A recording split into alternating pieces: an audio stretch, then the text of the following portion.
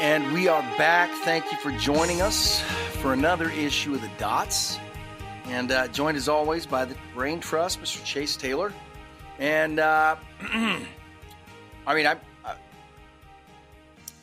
I'm horrified. The Qs have closed red 2 times in a row. Yeah, barely, but hey.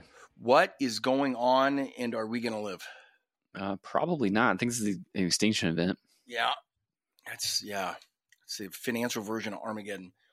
Okay, so what do we got as far as data? We didn't really have much data today. Did we have anything? No, we did not. But we didn't talk about Sluice yesterday because it was kind of midday that it came out. I mean, that sounds like that's a barn burner. We got to get to the old Sluice. We had another classic no one understands how it works moment, but the number of banks tightening did move down, but again, that's versus the last time, so it's incredibly tight. You know, that's a mining term, a sluice box. I do know that because I used to actually go panning for gold. No kidding. Yeah, in the American River in Northern California. So you're one of those gold guys. 100% one of those gold guys. Did you find any? No, not really. Not really. And I even got to learn the like literal lesson in fool's gold, which was a lot of fun. That stuff really does. Pyrite really does look like gold. Oh, it looks just like it. Yeah. Oh yeah. I mean, we found a little bit, like, you know, like you'd have like a tiny little vial with like a couple of flakes in it after you worked back-breaking all day to put, you know, a shocking amount of water and dirt through a sluice box, but it was fun.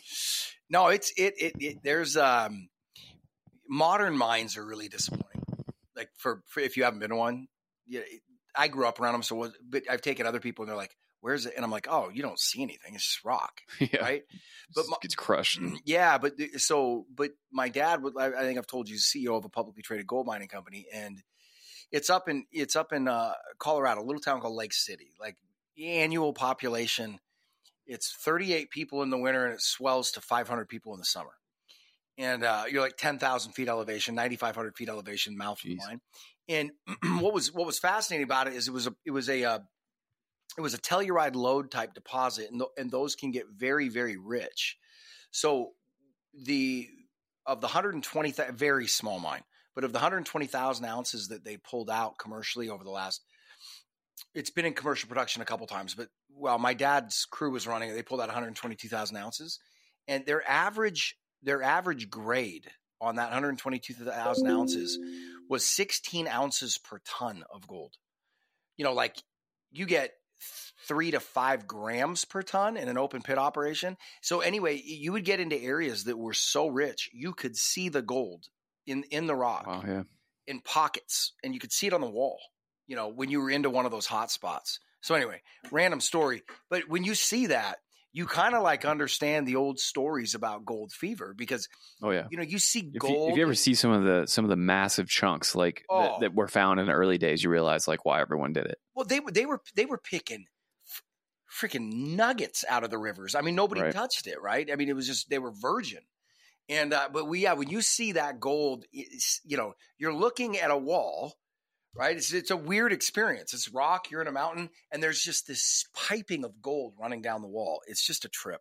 So fun story here before we keep going, but we actually had like an unofficial guide, and it was not at all a guide. We went to like a mining outfitting store to buy all of our stuff, and there's this old man there.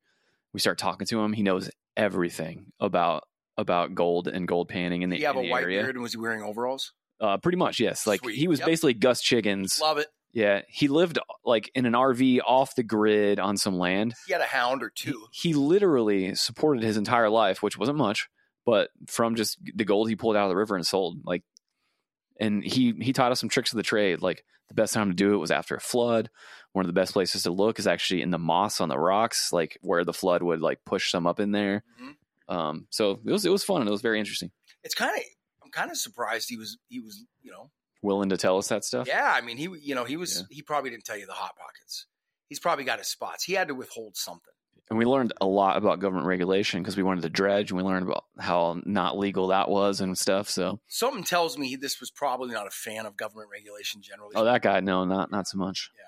Yeah, he trusts in his shotgun, his old Ford pickup, and his blue tick hound. Yeah, and a tin cup for his whiskey. That's all you need. Yeah. Yep. And he did have dogs. I honestly don't remember. Just say he did. Oh yeah, he had hounds. He had to have hounds. Yeah, definitely had some hounds. Blue heeler. There's a bloodhound in there. I can see it now. A German short-haired pointer, though. That was the one to go find the nuggets. Yeah. Well, you know what? I've got a dog that's half German short-haired pointer, and I never thought, but maybe she could be a good gold hound. Clearly. Yeah. Okay. So back to indexes. Index is pretty boring on the day. We don't care about the Dow. S&P, NASDAQ, basically flirting around flat, slightly positive for both, but relatively flat on the day. Correct? Yeah. Small caps were the winner, up 0.9. So, something you and I were talking about. This seems pretty straightforward at this point. And I think it's kind of funny because it's a bit of a Mexican standoff here, but it seems to me the market's looking at Powell going, yeah, say whatever you want. You have to cut. I don't know, because all the market pricing, we still have taken essentially 2.5 hikes or two. Always, it's funny. I keep hearing other people say hikes instead of cuts. We still have 2.5 cuts that were there that are not there right now. So I know, but no one cares. Oh, if you mean from the market side, sure. Well, no, and I just think what's weird is we had those days with like the 10-year up 14 basis points and stocks up, and then today the 10-year is down and stocks are down. So like it's just, I just think it's just straight chaos. I think flows are dominating everything right now, and I don't think it's going to make sense till it makes sense. People are like, yeah, duh, and I'm just like, look, you're looking for insight here. This market is just like it's like a drunk injured bull. Just stay out of its way. It's not safe to go in the arena, right? I ain't going in there. But the fascinating thing that you and I were talking about it makes it like, look, valuations are perverse. We all know the fundamental story. We've gone on and on about that enough, but you're setting up a scenario where you may see the Fed with inflation reaccelerating, cutting into a market that's rampaging higher and approaching 30 times earnings. It's just kind of crazy because, I've ranted and raged about the Fed enough. We've expressed to sit there and watch this. And again, maybe they get a stick save, maybe they don't have to have it. But I just kind of feel like, remember when the whole meme, it started with Terrell Owens. Remember when he was like, get your popcorn ready? I feel like that's kind of one of those things where I'm that gazelle or whatever it is, the goat that's like eating the popcorn in the meme. You know what I mean? And I'm just sitting back going, I can't wait to watch how this unfolds, because it looks like they're going to be forced to cut right into it. I just never thought I'd see these things happen. Speaking of some of the action today, like the regional banks got hit again for another like 1.5% today. Like they keep leaking lower. So that there's parts of the market like that could force them to do something. Yeah, it's gonna be very interesting, because this thing is, at the moment at least, it is really hot. Can I? So let me make a financial justice warrior confession to you. And it really, I hope you get this. I hope the listeners get it, because I really do feel like I've extinguished, for the most part, my internal financial justice warrior. But I think the most part is doing a lot of work in that sentence, sir. What? For the most part, is doing a lot of work in that sentence. Well, look, I think that you have to make a delineation between being fundamental and being a financial justice warrior. I am somebody that looks at the market fundamentally, and I'll never not look at it that way. And it's just always going to be, Buffett talks about it, like it's value investors are born, they're not made. I just think it's part, you look at you naturally, where you naturally gravitate, I think, toward charts and technicals.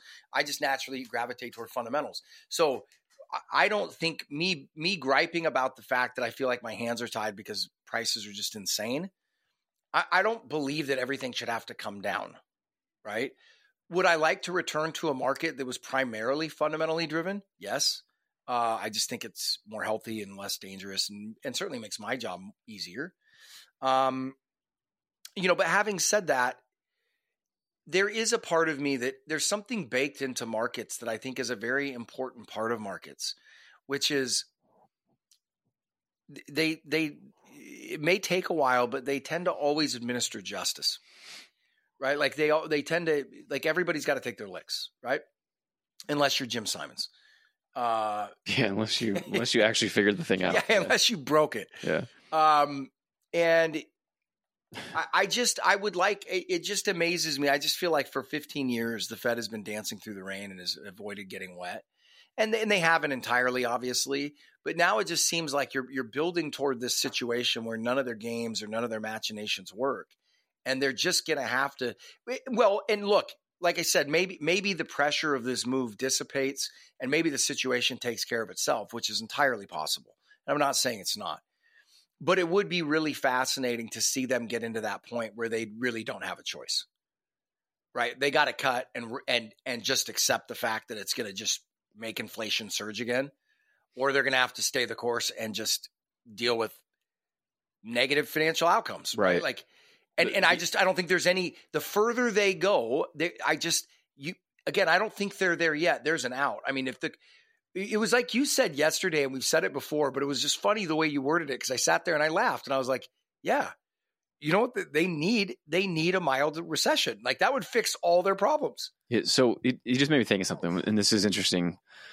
And I still remember the first time it was explained to me that the way that they essentially cool things when they're too hot is just to it's literally to make normal people lose their job. And that sounds so crazy, but that is literally the lever they pull to cool things off, is to force you to lose their job. And I feel like, being honest, they don't have any problem doing that. But what's awkward is they make it to a situation where you're faced with, instead of that being your lever is to watch banks and levered financial players on Wall Street be the ones that take the bath, not working class people. That the new like outlet, the new like valve becomes finance instead of Joe the plumber. You know what, man? That I don't think they're comfortable with. I don't think they care if 1 million people lose their job. I think they care if private equity starts blowing up. And that's what they should care about. 100%. Yeah. No. Hey, look, you got me excited there for a second, because I sat there and I thought, boy, I never entertained that happening. But you're right. Like and this to me is the pernicious nature, and that this is what makes it so ridiculous when Powell sits up there in an interview and says he has nothing to do with the wealth gap. You sit there and go, all of your policy does. Are you kidding me? All of your policy is, again, I know it's not what you're trying to do, and I'm not insinuating you're trying to do that, but I also insinuating they're being idiots if they really believe that, because they're not looking at the ramifications of their own policy. The combination of QE and then the very successful lobbying of the asset management industrial complex, the monsters that manage trillions of dollars now through passive, like that combination absolutely has led to rampant inequality. Yeah. Wealth inequality. Well, and income inequality. Well, let's look at the last 15 years, right? This whole run up has seen the greatest wealth disparity of all time, right? When did that wealth disparity reach its zenith? When the Fed and the government were the most active, right? So literally you can watch that wealth disparity grow with their increasing involvement and right? Like, that's not conspiratorial. It's just a fact. It wasn't all them, but it was impossible without them. That's the way I would phrase it. Yep. And I think government has just as much blame. I'm not passing the that and we hit like a real innovation boom where like a lot of people made a shocking amount of money, coming out of Silicon Valley, because they made real mousetraps we all wanted and needed. Yep. And so there's certain reasons for it, but you look back on it, it's really clear to me that monetary policy by far impacts asset prices the most. And when you're driving up asset prices, you inspire people to chase asset prices, not to invest in the real economy. Because investing in the real economy, like you and I have talked about 100 times. And again, I don't think this is evil from the Fed. Even the Fed actually admitted this, and I actually, to their credit, in my opinion, and said that they didn't anticipate the reaction. And this is what's so frustrating me, because I'm like, just bring in a money manager. Hey, you don't even need a good one. They'll just tell you, nope, sorry, it's not going to work that way. If you start front running asset prices, no one's going to use the benefit of that to make real investments. They're going to front run whatever you're buying. And they're not going to hire more people, because you hire more people because you need to make profit. When you hand everybody a magic profit card, they don't need to hire people. Right. And I think that's some of what you're seeing now. And like, I mean, Meta's laying people off despite their explosion revenue. Like because you don't need them. Inflation, bro. Yeah, that and And then you see like their operating income 156% year over year. Like, yeah, well, that's what you can do whenever you have that lever backdrop. Yeah. Yeah. No, so it's just wild. But I think that the other thing too is, and this is where it gets really interesting, literally just interesting to me, just meaning like I think I'm such a nerd about this kind of stuff that I am really fascinated about this. I'm just I'd love to be a fly on the wall inside those FOMC meetings and see if they see it. It kind of feels like you're watching a chess game. Well, you can read the transcript in 5 years. Yeah, well, there you go. But you ever been in a chess match, or you ever been watching a chess match where you go, uh-oh, they don't see it, right? You see something like 4 or 5 moves out there, and you've either got them, or you're watching somebody else that's got them, and you realize that other person just has no clue. I kind of feel like that's the Fed, meaning I would really, and I could be 100% wrong, but I would really love to know if this discussion is ever had there. Hey guys, we're flirting with the potential of having resurging inflation and collapsing banks at the same time. And in that environment, they have to cut, right?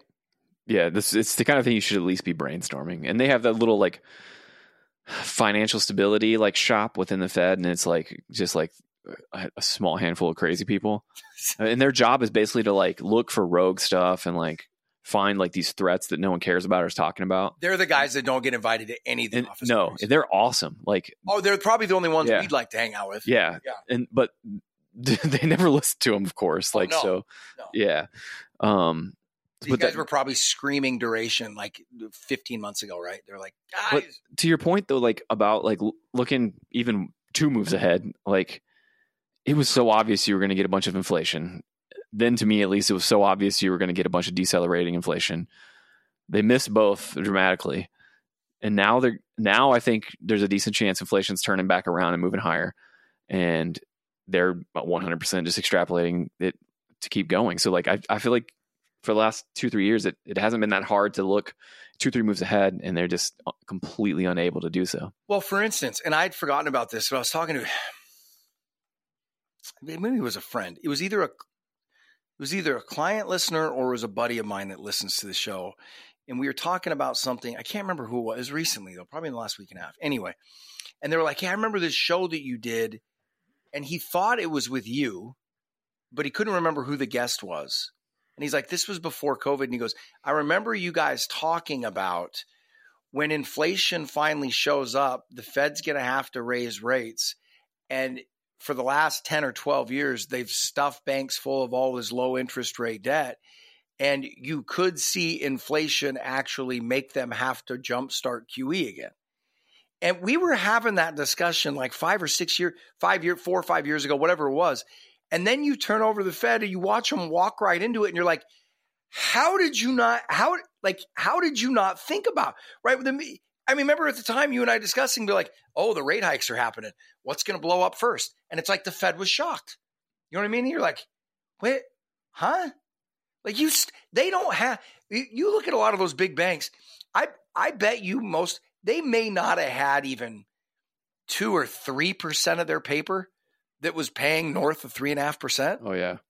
Even if they had that, I mean, because even if it was longer term, most have been refi, you know what I mean? Like been termed out, and like they were just giant duration risks.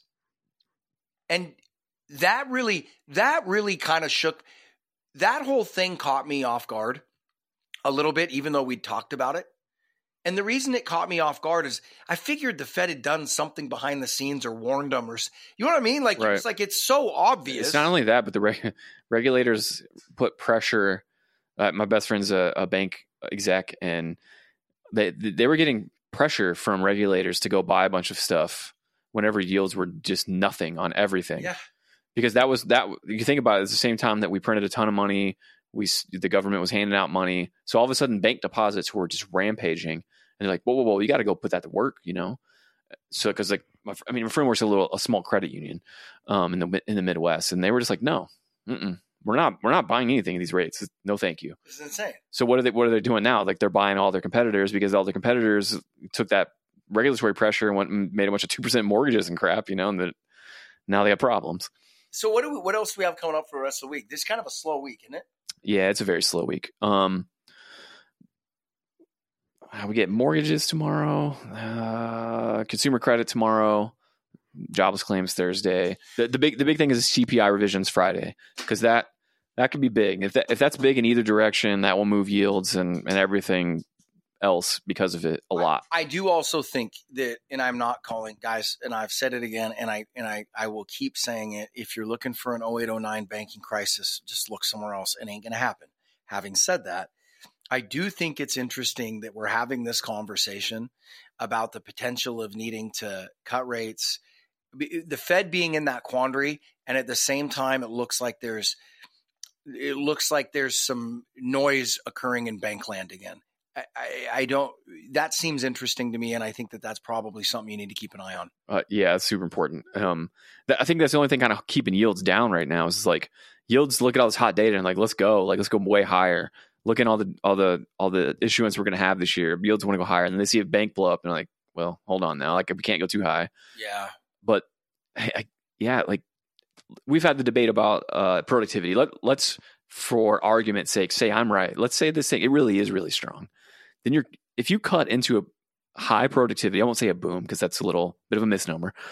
If you cut into high productivity, freight bottoming, manufacturing bottoming, 3.7% unemployment or something close to that, like the outcome for cutting into that is just there's no mooring for asset prices if you do that. There really no. If you do no, and that's what's scary to me, because then I think that you're bringing in the possibilities of a real year and a half parabolic type scenario, which creates its own. That essentially creates its own recession, financial crisis. 100%, yeah, because asset price crash, all of it. Even if bottom is just a return to where we are today, it would be so violent. The damage would be brutal. Right, it'd be brutal. So and this is our point. What we've been talking about. The recklessness of their policy.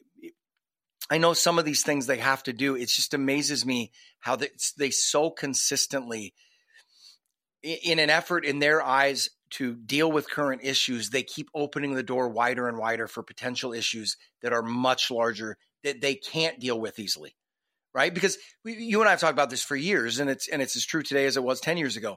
Eventually, you run into problems that printed money doesn't fix. And when you do that, that's a much bigger problem than just running into a problem that printed money can't fix, because it means that you've built an entire system and financial system on the back or on the ability to print money, and now you can't. Yeah, I think they see it as like, hey, our only job is inflation and jobs. So like this other stuff's not a problem. But at the end of the day, if the Treasury and Congress are going to spend this kind of money and create this kind of heat, cycle management is now, like, whether it's written down or not, that is part of your job now. You better. Well, price stability works both ways. You better keep the cap on the cycle from overheating. Price stability works both ways. Yeah, stability, right? Exactly. It's not putting a never-ending bid under the S&P 500, which is what their version of price stability has been up until this point. So anyway, it'll be interesting to watch. We got to run. Join us again tomorrow. We will be back, keeping an eye on this, taking this journey with us one day at a time.